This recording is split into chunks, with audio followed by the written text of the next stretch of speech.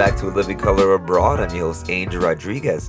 And in this episode, you'll be listening to Julio and Hannah, who are living abroad in Brazil. The only way I can say it. They're living abroad in Brazil. And they're going to talk to us about why they decided to move from Costa Rica, where I met them, my former colleagues and now good friends, all the way to South America to Brazil, what it's like to raise their first child, Mateo, and be parents in Brazil. They describe their interactions with Brazilian people, what the culture is like there compared to their past experiences elsewhere abroad, some of their favorite Brazilian phrases, which I love, and finally, what they each are looking for out of this experience in Brazil. Hope you enjoy. This is In Living Color Abroad.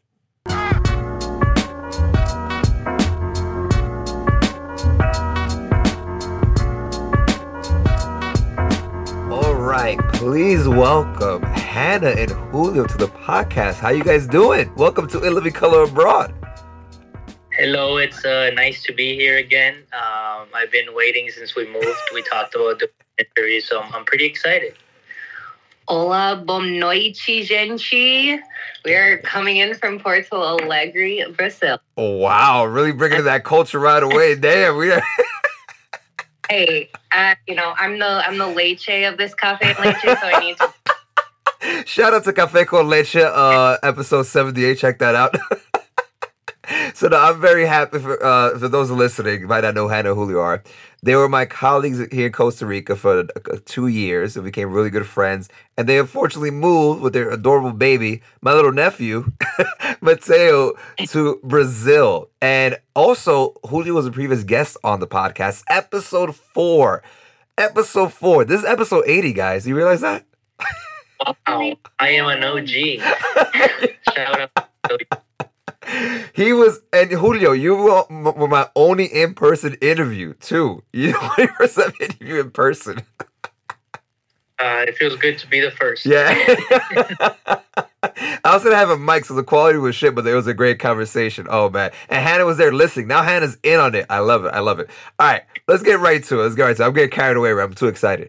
All right. Each of you, please introduce yourselves.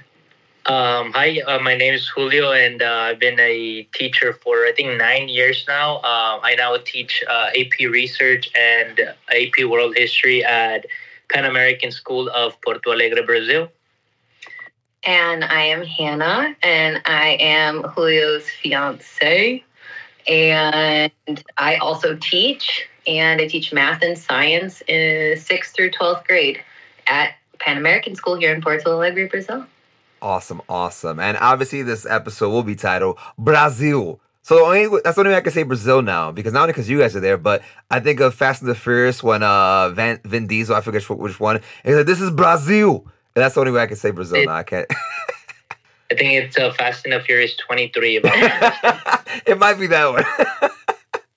All right. So let's go back a little bit in time, right? Because obviously you guys were here in Costa Rica and now you're in Brazil. At what point in your guys' relationship did you know that you wanted to leave Costa Rica? Oh, I mean, we talk about Costa Rica often. Costa Rica for me still feels pretty much like home. So I don't know. I think when we found out we were pregnant, we realized we were going to have to be supporting financially not just us but a third person. We thought, look, what else is out there? Yeah, I don't know. For the listeners who don't know, our son is actually born in Costa Rica. So Costa Rica, I think there's less than 12 countries worldwide where you can be born with citizenship. Like the United States, Costa Rica is one of them. So our son actually has dual citizenship, both from Costa Rica and the United States. But I think, it was around that time. As you know, and as if some of your listeners have gone to Costa Rica, it is an expensive place to live in. And so we had to think now just not only about us, but also about saving for the future of our baby boy, Mateo. So that was kind of like an incentive to look elsewhere. Right. And I mean, it's so crazy, right? You guys are parents, right? Even when I saw Mateo for the first time, I'm like, wow, Julio and Hannah are parents. Like, they have a child. Look, this is a human being they're holding in their hands. Like, it took a while to process. Even you guys told me you guys were pregnant. It took a while to process, you know? So take us through that, Hannah. Right, you become pregnant, and this is in your mind, like you said, financially we need to support another person. So what was the process like of finding a place where, like, yeah, this makes sense for not just for Julio, for me, but also Mateo? What was that process like of finding the place that made the most sense? I don't think we felt ready to leave the Americas. Like, we knew we were interested in staying in Central America or move to South America. Spanish is a language Julio speaks fluently, and yo puedo hablar en español también. And then Portuguese, Julio can also speak pretty much fluently. And está aprendiendo portugués agora. And so Brazil was a big option as well. And we're looking for a place, obviously, that was, safe, because we're going to have a baby with us. And I don't know, Porto Alegre popped on the map from a job fair, I think. And it was one of the first schools we looked at and interviewed. And we just did a little bit of online searching, not too much, because, any, data from all over can tell you different things about a city. So I think our biggest thing came from when we talked to current and former teachers at the school. They kind of gave us what we felt was the most authentic data about living and working in Porto Alegre. I mean, at the same time, it's like Mateo was not even born yet. We were looking into the job fair somewhere around November, and Mateo was probably like 2 months in Hannah's belly. And when he was born, he was actually only 3 months. 4 months. 4 months. 4 months. And when he was born in April, we moved in July. So he was 3 months old. So moving to a new country with a newborn is quite an experience. I think for the most part, it went pretty smooth. But yeah, like Hannah said, we were looking to not leave the Americas. Most of our offers were in the Middle East or in Asia. And we really didn't want to do that. However, even though we're still in the Americas, we're so far down south. So far. The flight home, we just got back. It was like 11 hours. And so, from New York to Paris, I think it's like 8. Yeah. So we are, like, distance-wise, we're still in the kind of the same continent, right? 2 continents, but we're still pretty close. However, it feels very, very different. Right. But, we like our current boss. Actually, the people that hired us left the school. So we were hired by group of individuals, and when we got to school, those individuals were no longer here. And a lot of it had to do because of COVID, right? People were in quarantine for a year, didn't know if they were going to have to quarantine again, so they wanted to kind of make sure they saw family, and some of them went back home to the U.S. Mm-hmm. So tell us about Porto Alegre. I know absolutely nothing about Porto Alegre. Obviously, as you said, it's further south and on the east coast of Brazil. And Brazil, as we know, is a huge country. So what should our listeners know about Porto Alegre? Well, I'm not a Texan, but Julio is. So from an outsider's perspective of Texas, I picture the state that we live in here in Brazil, Rio Grande do Sul, to be like the Texas of Brazil for multiple reasons. Yeah, I think I didn't know this coming in. One of our principals at the school we work at, he used to work in Dallas, so he used to live in Texas. But the reason why we say that is just like Texas, Rio Grande do Sul, which is our state, it tried to rebel against the federal government of Brazil, and it tried to gain independence as its own standing state. Texas is very proud of being a republic for 10 years in its early history. And so Rio Grande do Sul is very proud of being from this state. Like, people are first from Rio Grande and then they're Brazilian. It's kind of like Texas, right? You're first a Texan, and then, you happen to belong to the country of the United States, right? But you're a Texan first. So that culturally, to me, was very welcoming. The culture is also very cowboy style. They call it gaucho. Just like in Argentina and in Uruguay, these cowboys that raise cattle.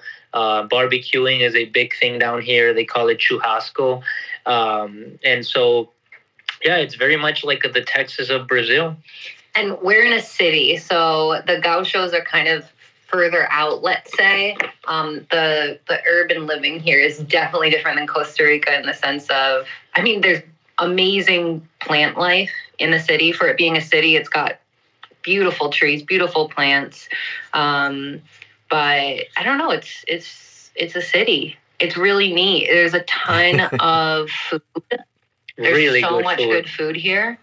Yeah, there's really good food. The other thing that people should know is there's a huge park culture. Brazilians love to tan, whether they're at the beach or not. And so every neighborhood has these like neighborhood parks that on Saturdays and Sundays you'll see 500 people there with their chimarrão. Chimarrão is like their local mate tea that they drink, and they'll drink it whether it's cold or it's hot outside.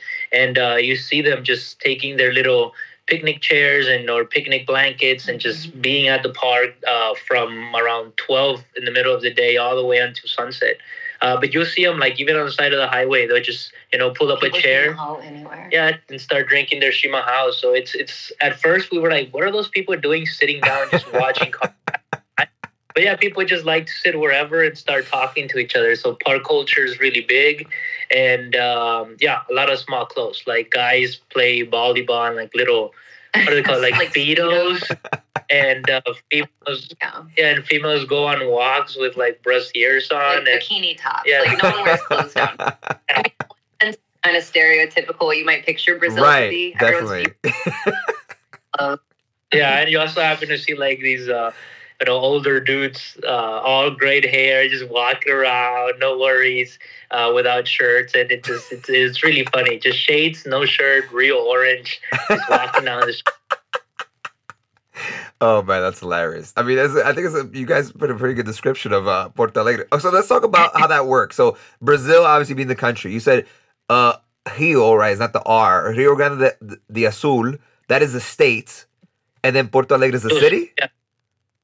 Yeah, so we live in Porto Alegre, which is the capital of Rio Grande do Sul, which is the state, and Brazil is the country. Got it. Okay, and what's the population of the city, the capital, Porto Alegre? It's about 5 million, like the capital and its neighborhood. Because I remember we compared it to Costa Rica, which is right about 5 million. The entire population of the country. And we're like, God, the city we're moving to is going to be the size of, might be a little less. That's crazy. It's a big city. I mean, but it doesn't feel like a big city. We are centrally located. We live in a neighborhood called Petropolis, and it's centrally located. So everything is like 15-minute drive from wherever we're at, right? Like going to the airport is within 15 minutes. Going to the edge of the river is about 15 minutes, right? Mm-hmm. So everywhere going to work, we walk to work. So that's really cool. We walk to work and it takes 15 minutes to walk there. So whether we're on a car or whether we're walking, it's 15 minutes away, no matter where we're going. Right. So let's talk about some things, obviously describing where you live, but what are some things that you thought about even before you got there? You mentioned safety. And one of the I think the biggest concerns from anyone that hasn't been to Brazil, I haven't been to Brazil, and I think even if you were to Google Brazil, the first thing you come up on Google search, one of the first things is it safe, right? Is Brazil safe? Is these different places safe? So was safety a huge concern for you when you knew you were going to live there in Porto Alegre, or you're like, nah, this sounds like it's going to be cool? I remember we looked at some like statistics, I forgot what database we used, where we looked at what was the, let's call it the safety rating for Costa Rica, a place that we knew versus this other place that we were looking at or other cities that we were looking at. And so it was definitely a factor. It was definitely something that we researched ahead of time. I'd say pleasantly surprised getting here. I feel less apprehensive than I did kind of thinking about it coming in. Yeah, I think first and foremost, for all the listeners out there, if you have not checked the statistics for crime in Costa Rica, it's basically inexistent. We lived there for 3 years and we rarely saw any crime. I think it's like, if you compare Costa Rica to anything is going to look bad. We didn't lock our apartment, ever in Costa Rica, unless we were gone. And we'd leave during the day and we'd leave it on. Yeah, so when we got here, I also want to let you guys know, like Hannah lived in Guatemala for 1 year, and both of us have been to Honduras and El Salvador, where you see bodyguards even at the McDonald's, right? Like armed guards in front of McDonald's with shotguns normally, right? So we were kind of expecting something like that, favelas nearby, and a lot of poverty, a lot of crime. And we were pleasantly surprised. Porto Alegre is kind of like the financial and medical capital of Brazil, so there's a lot of money here. And unfortunately or fortunately, I don't know how to describe it, but we're kind of in a bubble, right? Where there's money, there's more security, there's less crime and things like that. But we have heard of like pickpocketers here and there. Even our friends, they stole their phone a couple of months ago. But yeah, the security is always the back of our heads, because one of the main reasons we were moving was because we wanted to provide a better future for our son. And so that's, something we really cared about this time around. Pleasantly surprised, it is not how they paint it.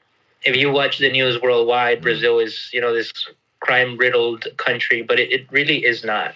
Yeah, like I could go run alone in Costa Rica and not feel, any kind of fear or whatever. And here I can go run alone, during the day, and I feel totally safe. You just kind of have your head on a swivel more here, because it's a city. I mean, that's also a big difference. Is it's not just that we were changing country; we were changing the kind of area we were living in. Right. I think, Julio, you made a really good point as far as like the bubble, right? And I think this goes to the whole, us being expats, foreigners, whatever you want to call us, that we're working at these, whether it be prestigious international schools, for-profit international schools, where, obviously parents pay a significant amount of money to put these kids into school. So you better hope the surrounding area looks similar, right? It's not going to be a very high fee school in the middle of, like, let's say a favela, or like you said, crime-ridden area in Costa Rica, or anywhere, right, in the world, anywhere. So I think that might, from my own perspective, because I agree with you guys as far as Costa Rica, yeah, I feel completely safe here. I never think about crime, and my head's not on a swivel like it is in New York. It's definitely not on a swivel. But I wonder if, and I want to hear your guys' input on this, is it because there is this kind of, I don't know, this layer that kind of protects us a little bit, even though we travel many places, but the fact that we are still foreigners in this land, the fact that, most people know that we might be, foreigners, or what the case may be, that there might be this extra little layer that maybe we're not seeing, or are not obviously choosing to see. What do you guys think about that? Oh, I think a bit of both. I mean, just going to the Orletza Park along the Guaíba, which is the lake or river, depending on who you ask. Still up for debate, apparently, with the lake or river. And there's really nice parts of it that we can go and, feel safe and not think about anything. And then you get outside of those areas or across the street, and there's other parks where I wouldn't necessarily feel comfortable going. We dropped Mateo off at his babysitter when we went to our work holiday party, and we got out of the Uber and we're kind of like, yikes, this is a different part of the city that we haven't seen before. And yeah, I mean, we definitely have ignorance to some places because we don't have to be there, and we can walk home or Uber back to our rather safe, comfortable place where we live and work. Yeah, I think I agree with Hannah. Although one thing that has really opened my eyes to living abroad is skateboarding. I've been skateboarding for a while now. I think 22 years, 23 years, can't remember. But skateboarding is one of those activities that allows me to come into interactions with people of all social classes and backgrounds. And so first thing we did when we got here was we went to the skate shop. We got new setups. And some of the locals there showed us the skate park, which is a world-renowned skate plaza because of the pros that have come out of there. And when we go there, you see people of all races and all social backgrounds, and we make friends with them. And so there is part of it that if you as an expat do not look for, you won't find. And because we could comfortably live within that bubble, but based on my experience, it's very good to go and meet a lot of those locals, because they not only have a good insight on the city, but you also get to experience that gaucho culture firsthand. We were talking about the shimahao, this mate, che mate that they're always drinking. They call it cha, which is tea, and mate is like yerba machi. It's you've probably seen a couple of like Argentinian soccer players drinking it before their games and things like that. But the first week we were here, we went to the skate park with one of our friends, Palacio. He was preparing his mate tea in the morning, and like with the foreigners, we would never see that right off the bat. And so he was preparing it, and we were like taking pictures and video of him because it's about to do. But again, you kind of have to see getting out of that bubble, or else the comfort would just not let you leave. Right. No, I think that's well said. So now let's talk about, you mentioned someone that you met or whatever, or the local. So let's talk about the Brazilian people. Again, there's a million stereotypes about people from Brazil. Now you live there. And obviously Brazil's huge, so right, it's not a huge experience. I'm sure the Brazilian culture looks different depending on which state you're in or whatever the case may be. But in these 6-7 months in your interactions, what would you say has been like the few things you have picked up or learned from being around Brazilian people? Okay, they love babies. they will reach into the stroller. In the middle of a pandemic. Listen, Angel, it could be down the street, be a homeless man at the park. They all reach in and like will touch Mateo and be like, "Oh my gosh, a baby." They love baby spirits, and we heard ahead of time, and it is truer than I could ever imagine. More than you wanted to imagine. Don't mind. I really don't mind, because you can kind of just like, Mateo's pretty flexible. You kind of just pass him off to whoever. And like, we get on a plane, right? Like, we're about to board this 10-hour flight back to Brazil, and it's all Brazilians, and no one is giving you the stink eye. Like, everyone's excited to have a baby on the plane. A big relief. Yeah, and it's like, you are Latino as well, but even though, when we think of Latino, Brazil is included, but we don't speak the same language, but however, we still share a lot of the same culture. And so what I mean by that is they're very family oriented. A lot of people, I don't know, for those who are living abroad might be different, but those who are back at home in the United States, you might see work as work and not necessarily as friends and family. But when you live abroad, like, those people you work with become family, kind of like you. Mm-hmm. You're a tío to our baby, and you're not necessarily the family that we were born to, but you're like family we chose. And because we're so far away from family, it feels very good to work here with these kind of people, because the culture allows them to be very welcoming. Like, anything we need, they're there, and it's not superficial. Like, when they say it.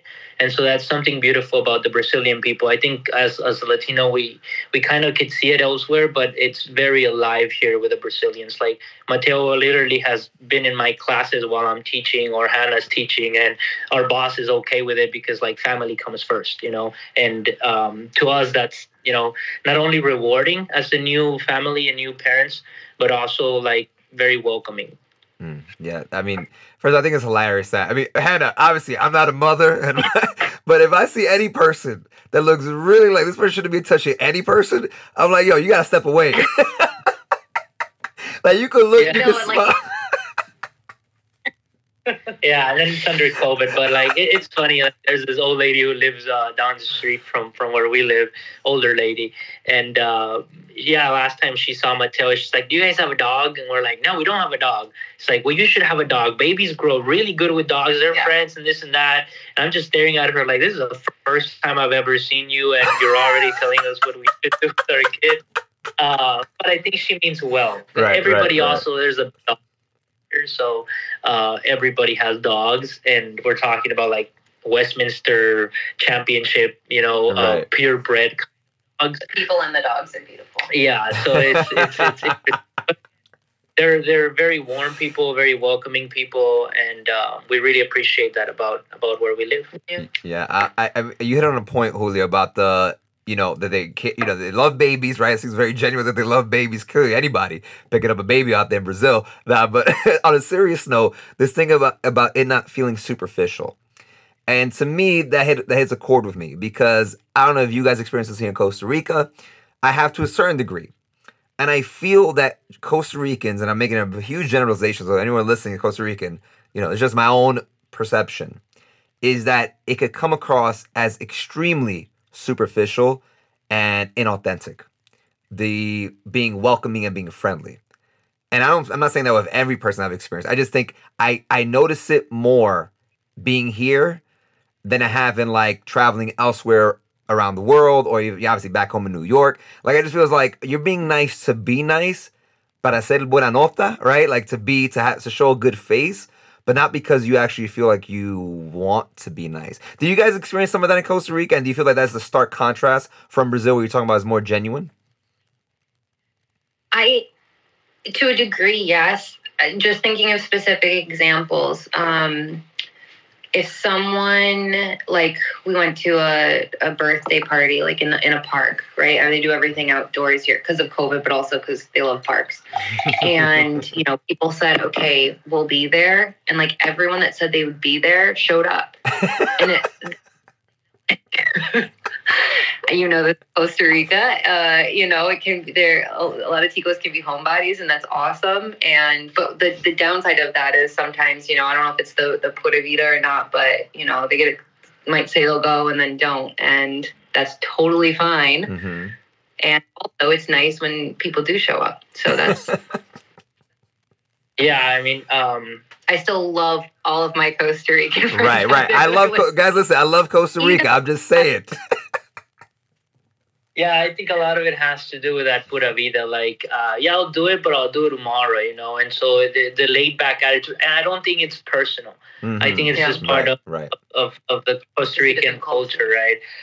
We're reading a book called Married to a Legend by Henrietta Boggs, who was actually the first lady of Costa Rica after the Costa Rican Civil War in the 1950s, and she talks about that in the book as well. So it's something that is generational, but of course, I mean, we had very good friends who were Ticos, and we would hang out with them, and shout out to them because they're part of the reason why we still love Costa Rica, Yeah. And so, but yeah, I think that here it's not superficial. Like, somebody says something and they're there for you, Right. And so we really like that as well. There's my boss, Daniel. Shout out to Daniel. I don't know if he's gonna be hearing this. I'll promote it on school so they can listen. He told me the third or fourth time we met, he was like, if you need anything, like, I'm here. Like, if you need to move a fridge, like, I'm here. And I like really mean it. Like, I will be there for you. He's like, unless my girls need me, but if my girls don't need me. And so he like gave us advice for pediatricians, and now he's telling us about how to buy a car, and like it's really interesting because they mean what they say. Right. And so it's rewarding to know that if you need something, they'll be there for you. And I think that's huge, right? Obviously. And again, circling back to what Hannah said, right? It's based on a few times that I've experienced that. Not that all Costa Ricans like that, but I do think it's a cultural thing. Like you said, it is not necessarily negative. It's just different, right? It might be viewed negative from my own perception based on me being very direct, me being born and raised in New York City and Americans in general, right? But it's just different. Doesn't mean it's like, oh, you have to change this about you. No, it's just the way things are here, and that's cool. But yeah, going back to your point, Julio, about being like family oriented, and you said feeling authentic and genuine, I think that's a huge reason as to what might increase. Now we're going back to the work part of this. We're a nice little segue. The retention of teachers at schools, right? When you go abroad, when you feel like, whoa, this person is actually invested in me, not just on a professional level, but a personal level. You know what I mean? Like that's a lot. And I like to hear this guy move a fridge with you. I think that's a good. I think you should just tell him, "Yo, come move this fridge with me," just to see if he actually come. But I think he will. But I think the point being is that when you feel like this place that feels, even though this might not be home for you, right, like forever, but it's home now. And for someone to make you feel like that initially in these 6 months is a huge thing, especially because you're raising a family. And I think for any person that wants to live abroad, you got to be looking for those things. Are these people actually invested in me, not professionally, but personally? Because moving abroad, it's a lot of fucking work. Like, it's an emotional toll that it takes on an individual, and especially on multiple people, right? Especially raising a family. So when people show this care, right, and of like, empathy of like, yo, I actually give a fuck about, what you might be going through. Let me know. That says a lot. Especially if they follow through, right? Not just say it, but actually follow through. So if you want to make a point to that. Yeah, I think that, it's the retention. For example, one of our best friends who's going to be leaving this year, sadly, he's been here for like 6 years. This is fourth year. This is fourth year. And so a lot of the teachers that do come to the school, they stay here for a while. The teacher who I'm replacing, she was here for also 4 years, and she just happened to go back because New Zealand was really strict on border closures and things like that. So she couldn't really come and go as she wanted to see her family. So she went back.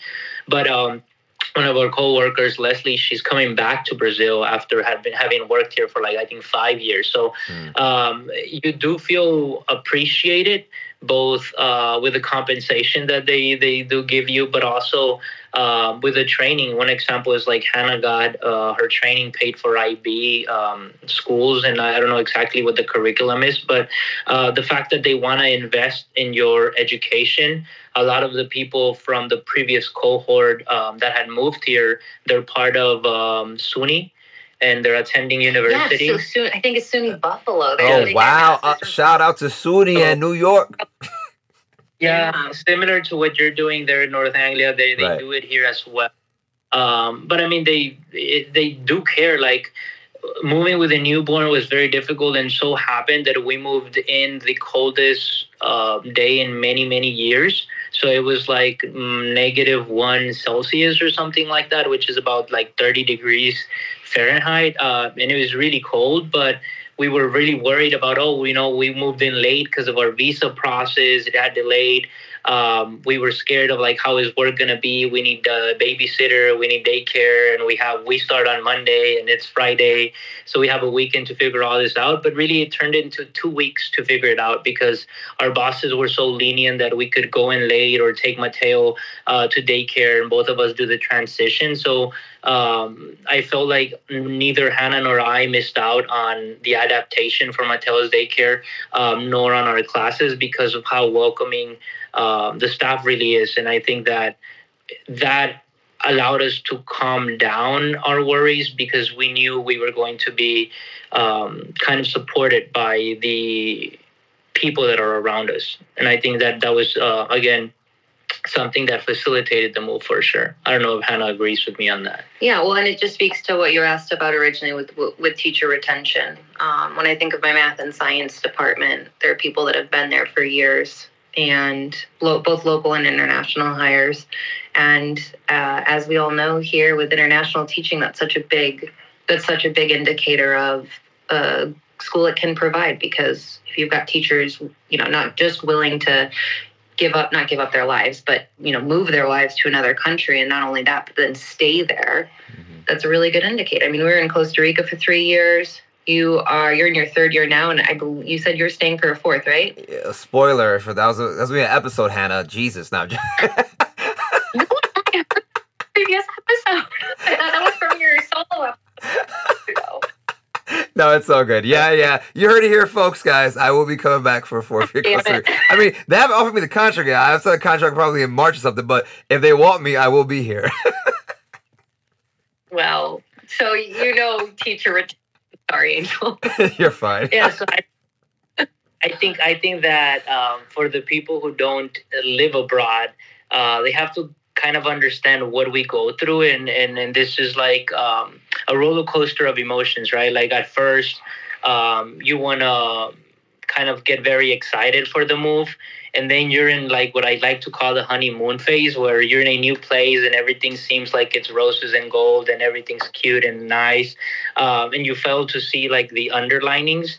But when you acknowledge that so many teachers have been retained and are still living here and enjoy it, then you know that honeymoon phase, the things that you're starting to like about this city and you're liking about work are real, that they're not going to go away in 6 months and you're going to feel like, oh, I made the wrong decision, because obviously these other people are still sharing some of those sentiments.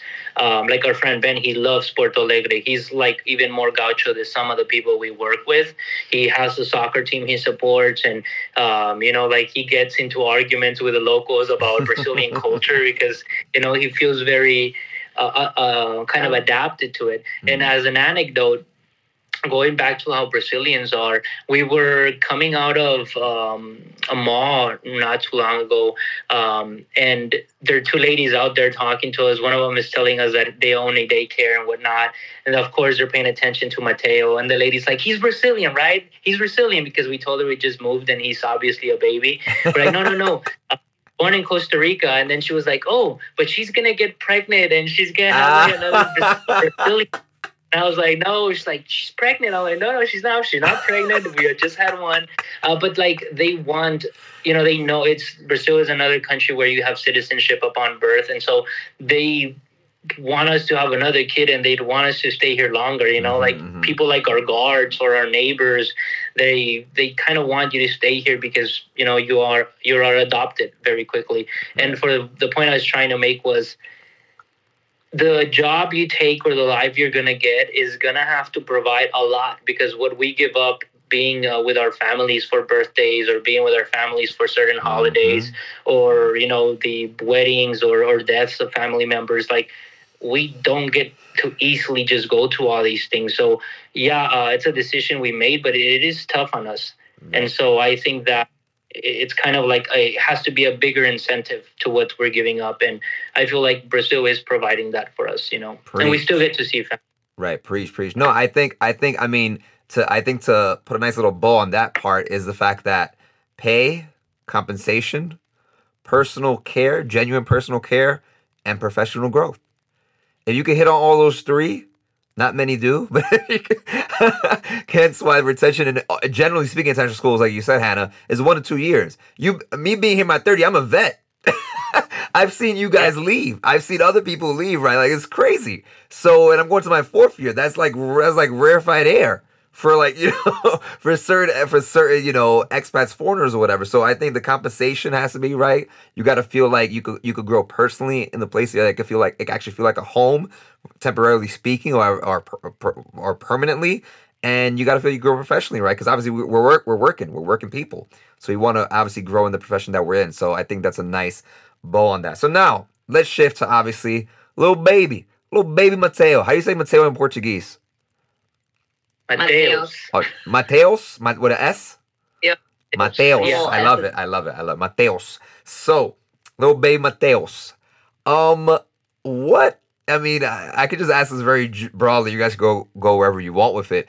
But what is it like raising how many months? 10 now. Just about 10. Wow, time fucking flies. Oh my God. He was like a little ball when I saw. So. I told her pregnant. I feel like that was a week ago. 10 month Mateus. What is that like? Tell me, what's it like being parents, yo? Well, I mean, we were just walking down the street to pick him up, and I turned to Julio and I was like, can you believe we're parents? Like, isn't this so weird with a baby? She asks that every day. So the sentiments you were sharing earlier about how crazy that is, like we go through that on a daily basis as well. I mean, honestly, to me, it's very rewarding. Like last night, he woke up at 4 a.m. and he didn't want to go back to sleep. But that's because he slept since like 5 p.m. And he was sleeping on my chest. I watched the USA versus Canada game, which is like a really good game. Then I watched the Mexico-Costa Rica game, and he was still sleeping on me, so I didn't mind. But I knew that the repercussions of that was he's going to wake up early because he went to sleep early. So even then, when he wakes up and he smiles at you or he starts clapping for no reason, you're like, oh, okay, this is good. I haven't slept, but it's really cute. It's nice. I mean, it's nice being parents here. I don't know why. I don't know if it's our perception of it, but it appears to be that parents here of babies around Mateo's age are a lot older than us. And I don't know, again, if going back to what I had mentioned earlier about Porto Alegre being this like kind of medical and financial capital of Brazil, has anything to do with even females, pushing their pregnancy periods further back, because they're getting their profession or whatnot. But like at the daycare where we take Mateo, we are the youngest parents, and are we? I think so, right? That's wild. At least parents, we might be the youngest looking parents there. And even when we see parents like at the malls where we go and buy him baby things, we're like, wait, like, why do they look a lot older than us, right? So we're 30 years old, around 30 years old, average. I'd say average. Won't say who's old.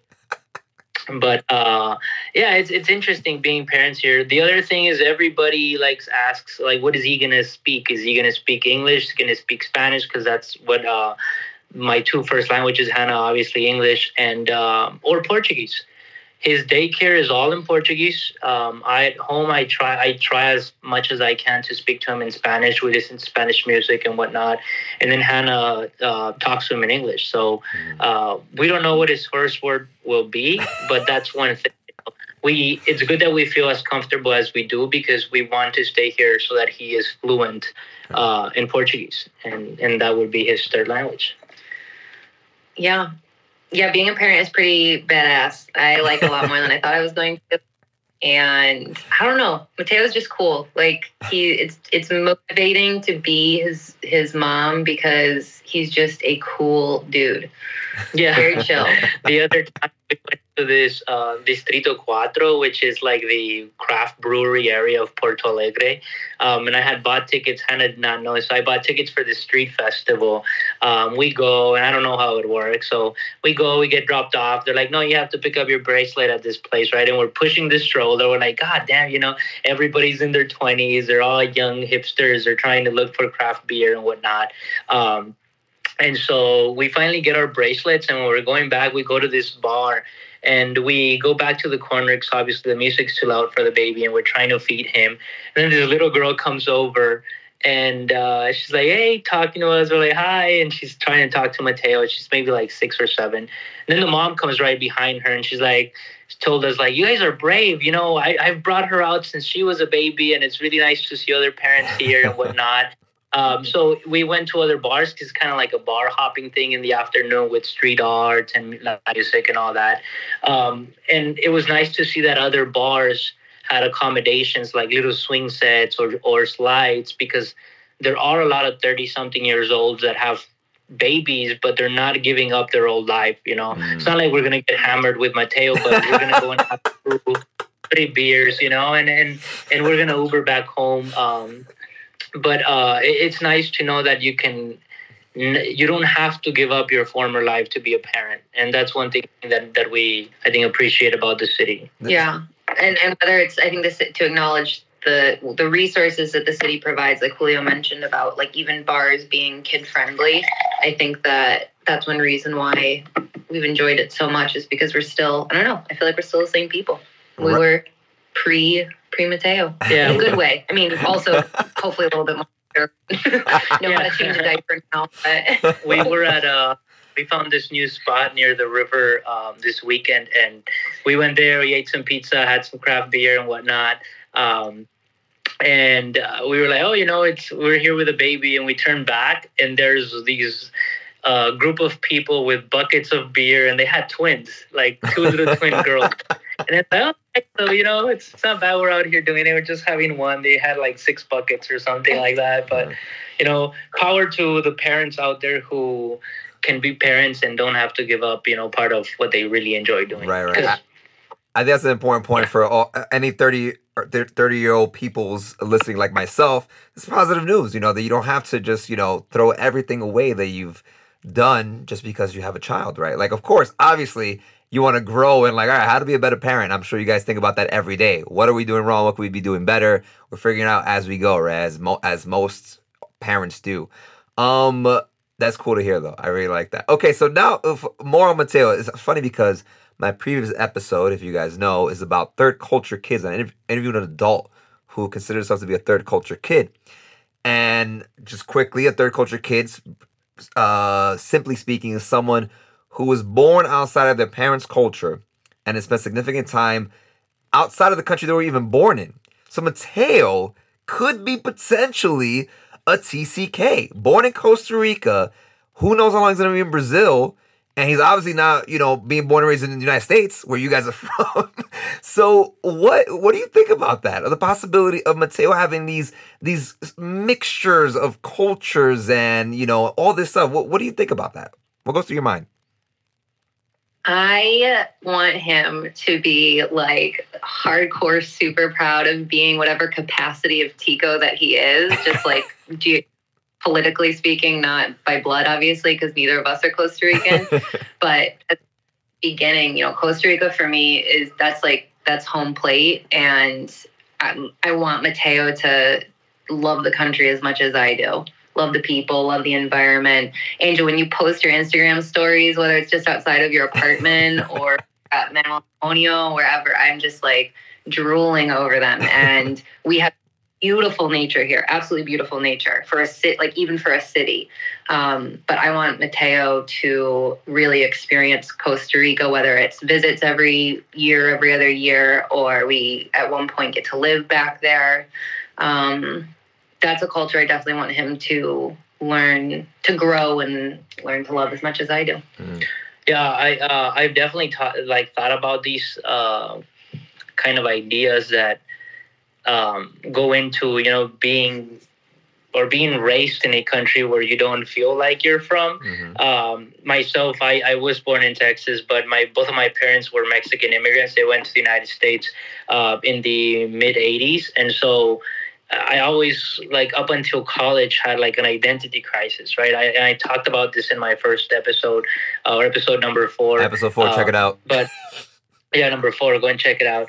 But it was a weird identity kind of crisis for me, right? I was born in the United States. I obviously do not look like Hannah, the leche part of this Café con Leche. Sorry, I don't know. Is that copyright? Can we say this? I would really appreciate that. They might sue you. I'm gonna have to tell them to chill out. Maybe not sue you, but I think it's... Well, we'll be moros and cristianos, right? Rice and beans. So that's a good one. That's a good one. Official. But yeah, I mean, I've thought about it. If I had issues, what's going to happen to Mateo, where, he's going to be raised in Brazil, born in Costa Rica, whose parents' cultures are both Mexican and the United States, I think that for him, he should embrace it, right? But I think it might be confusing when people ask you, where are you from, right? And he has to explain his whole identity and culture background, mostly because although there are people that share the same story as him, they are very minimal in the percentage of the world's population, right? Most people who live in this planet right now, 7.5 billion, I think we're at 7, right? 7 something. They don't usually leave their country to live elsewhere, and most definitely are not born in one country and then leave to another. I mean, Mm-hmm. Mateo's been to 4 countries, and he's been on over a dozen plane rides, and he's only 10 months. Right, so I didn't get onto my first plane until I was over 18 years old, and I definitely didn't go to as many countries by the time I was 10 months. So he's living a life that's, to us, very odd. Even though we could kind of explain to him what it's like to be and live somewhere else, be from somewhere else, he is definitely not living the life that we lived growing up. Mm-hmm. Yeah, that's deep, man. Now go ahead. No, so I mean, like you say, you learn every day as a parent, but there are things that he is going to live with that we might not be able as first experience to help him, because we've never experienced something like that growing up. Right. I mean, that's the part, right? Because again, it's so crazy. Like you said, you didn't have the opportunity to get on a plane until you were 18. And here's Mateo, this little Mateos, growing up in Brazil, been on a dozen plane rides already. He don't even know it. Well, he probably does know. He's like, why am I always moving in the sky? Why are there always clouds around me? But no, I think that's a really, really deep thing. And of course, I would like to do a longitudinal study on Mateo's when he's about 10 years old, maybe. We'll see. No, but I think that's great. But also, like I said, it's very complex, right? It's not like you said, it's not an easy answer. He's gonna have to experience this for himself. And as great as you guys are, you're like, yo, I'm not living your life, Mateo. Like, this is what we got, but you got to go through it. So I think that's really, really real. As you guys know, I could talk to you guys for forever. And I think our first episode we did was like an hour and a half. This one cannot be an hour and a half, unfortunately. So I gotta try to unfortunately get to the last segment here. All right. So lightning round. You guys know how this works, Hannah. You listen every week, so you know how this goes. Oh yeah. You're prepared for this. Lightning. And you know what I'm gonna do actually, and this is from the Café con Leche episode. Since you guys are a couple, I'm gonna ask you questions. And you're going to give me one-word answers for certain questions, and you're going to respond at the same time. It's going to be like a nice little dating kind of segment to see where you guys at. If you guys respond with the same answer. Ready? All right. All right. Favorite place in Porto Alegre? 3, 2, 1. Orla. Hey! What did you guys say? What's it called? It's this park right along La Guaya that we mentioned earlier. It's got the biggest skate park in South America. So, it's got rest. I mean, it's a pretty easy. Yeah, just to make the translation to Spanish, Orla da Guaiba. Guaiba is the name of this lake river thing, and Orla means orilla, from the edge of Guaiba, right? And so it's I would say like 5 mile long stretch of lakeside, riverside. I'm not gonna argue this because we could be here for hours. But there's the biggest skate park in South America is there. On top of that, you have a multitude of restaurants. There's this cool bar called Bar 360 where you're literally on like plexiglass, right? And you walk and it says 360 views. It's the Embarcadero is there, so you can get on beach volleyball courts, foot volley courts, basketball courts, and you can just walk. And in the weekends, they close those 5 miles for runners, bikers, and everything in between. And so we also enjoy running, and it's very nice to be able to run there. We actually have a 10K next month coming up on the... So. Nice. Okay, next question. A place in Brazil that you want to go to, whether that takes a plane ride or train ride, somewhere in Brazil where you're like, I have not experienced this and I want to go. Get ready. You guys got it? Mm-hmm. 3, 2, 1. Iguazu. Oh, okay. You guys both said the same thing, right? No, she said Recife, which other city, I said Iguazu. Iguazu are these waterfalls that are in the border of Argentina, Uruguay, and Brazil, and you could literally go to all 3 countries on one waterfall. Recife is in the north, so it's closer to the equator. It has a lot of corals. It's Recife, like reef. Recife is phonetically pronounced in English or Spanish, and just beach, reefs. I heard there's sharks there. That's cool. Cool, that's dope. Let's do that. What is Rio on that list as well? Not really. I mean, Carnival is big, obviously, and that's one of those stereotypes. That's coming up, right? February, no? We get like half a week off for it. Yeah. Like 5 days off for Carnival. Oh, we had a full week off. Yeah. So that's a thing. How to navigate that with a kid. We haven't played.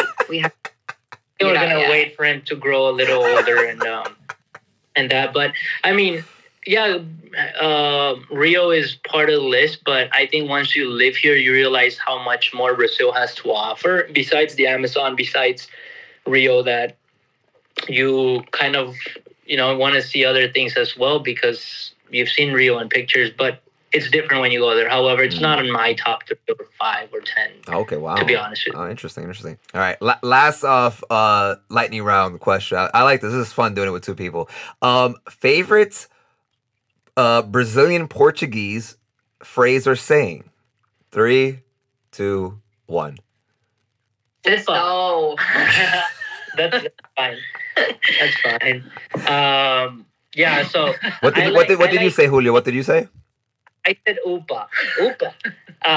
So we have a market nearby. It's called Paulinho's or Shout out to Paulinho. Shout out to Paulinho. He's like the 60-year-old dude who's had probably run this market since his father used to own it or whatever. But he has this local neighborhood market. He sells a lot of organic stuff, a lot of local stuff. And it's rather like an older people's thing. They see you and they're like, Upa. And to me, it just sounds very... It just means like hello. That sounds cool as hell. Oopa, I love it. I love it. And they turn around, they make like a little knot with their head, and they're like Oopa, and so it just. That's fun. That's fun. I love it. That's fun as hell. What did you say, Hannah? I said sextou, which it's spelled SEXTOU. So there's a joke. I'll tell you the original meaning is it's like you say it on Friday. Friday is sexta-feira. Phonetically would sound like sexta-feira. Uh-huh. And so it's like on Friday, you're going into the weekend. You'll say to like your coworkers, like, sextou, like, it's Friday. Like, it's Friday, let's go, right, enjoy the weekend, drink or whatever. And because of how it's spelled also, there's a joke because it's like spelled like sex to you. Right. So sometimes even will sex to you, like, yeah, go get it. It's the weekend. Like, our attendant will sign off emails. Sextou. I love both of these. Umpa and sextou. That's what you said, right? Yeah. I it's love weird because the days of the week, like sábado, domingo, it's the same as Spanish, but then every other day is numbered. So Monday is segunda-feira, Tuesday is tercera-feira. Wow. But I mean, to me, Monday is always the first day because of work. So it's weird that it's segunda, which is second. Right. And I kind of have to count in my hand. Like, what day is it? Okay, it's quinta-feira, and so... But everyone knows when it's That's crazy. That's crazy. That's wild. All right. Final question. This is as great as I imagined it would be. So I'm glad that I was able to finally get you guys on. All right. Final question for each of you. Hannah, this will go to you first, Hannah and Julio. Same question though. So you're in Brazil 7 months. I don't know how long you guys are planning to be there. Obviously, you're raising a little old Mateus. I'm going to call him Mateus. I'm not going to call him Mateo anymore. I'm going to say Mateus. Umpa. So Hannah, what do you want out of this experience in Brazil, given that you've lived other places around the world already, but now, you have a loving Julio, a loving baby, and you're also growing, obviously, personally and professionally. So what do you Hannah, for you, what do you personally want out of Brazil in this experience? Okay. Many things running through my mind, but I would kind of zero in on something that's already started to happen. So I love teaching. I absolutely love my job, and I loved it in Costa Rica, and I still love it here. And at the same time, I was shocked by how easy it was to step away from work to like make sure that I'm also spending time with Julio and with Mateo. It took like maybe 2 months to kind of get into the swing of things because after maternity leave, I hadn't been in the classroom since last March. And so something that I'm already starting to get out of this experience is really, I don't know, prioritizing like where I want to spend my time. And I really like that the prioritization is generally on family. I don't know. I mean, one thing that I really like about the city is, like we mentioned, it's very kid-friendly. It's very welcoming and whatnot. But I mentioned it earlier, as a skateboarder, like I made a project for school, and I showed skateboarding to the 5th graders. They were losing their mind, and living in the city that has, produced some of the better pros and some of the pros that I really enjoy watching skateboarding. It's really rewarding to kind of have a renaissance of my skateboard love. I skateboard a lot more here than I did back in Costa Rica, and I'd skate in Costa Rica about once a week. But the culture is so big here that it's almost like welcoming to be a skateboarder of all levels, beginner, intermediate, advanced, or even pro. And I think what I want is for me to, continue being in love with this thing that I do, because Hannah has picked up on it, and we go to the skate park together, and we've put Mateo on a board already. He was on a board since he was like 1 month old. I would put him on my knees and just skate around with him. So I think that seeing skateboarding continue being part of my life is something that I really would like to take anywhere I go from here. Because again, the city's culture of skateboarding and love of skateboarding is so big that it's made me kind of fall in love with something I love to do all over again. I hope you enjoyed that episode with Hannah and Julio. I most definitely did. It's just great hearing their voices. I have not spoken to them, through the phone in a while, probably since they left. And obviously, you keep in contact through WhatsApp and Instagram, the usual. But it's nice to hear, your friends' voices, right? And have just a very, as we usually do, super authentic conversations that we just see where it takes us. It's always so fun. And I hope I get to see them soon. It's weird, I must say, knowing that they're living in a different continent. Like, it's, obviously it's part of the trade of, this expat, quote unquote, expat foreigner lifestyle, where your friends, you meet friends, you build these strong and quick bonds, and then they're gone. They're on to other things. But it's nice to keep in touch, even though they're elsewhere. Hopefully I get to see them soon. I feel like I will. Brazil, right? Like, it's such a huge country, but I would like to go to Porto Alegre. It sounds cool the way they described it. And I like to see my little nephew Mateus. I think that's cool. Also, that's also the good part about having people that elsewhere around the world. You get to visit these people, right? If you're going, it's like, okay, I know somebody that lives X, Y, and Z. That's definitely the good part of this kind of lifestyle that we live. Brazil sounds dope. Obviously, we didn't get to touch on a lot of things.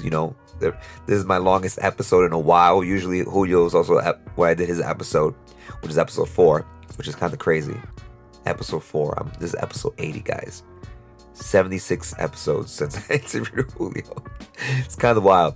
But anyway, we didn't get to touch on like Bolsonaro, right? The president of Brazil, who's pretty controversial. It's called the Tropic Trump or something like that. Trump of the Tropics, I believe his nickname is. So we didn't get to touch on that, but again, it's only an hour. I can only talk about so much, but but maybe there'll be a part 2 in the making, talk about more like maybe the politics or whatever else of Brazil. But yeah, hope you enjoy that. Next week, I do not know what we'll have on.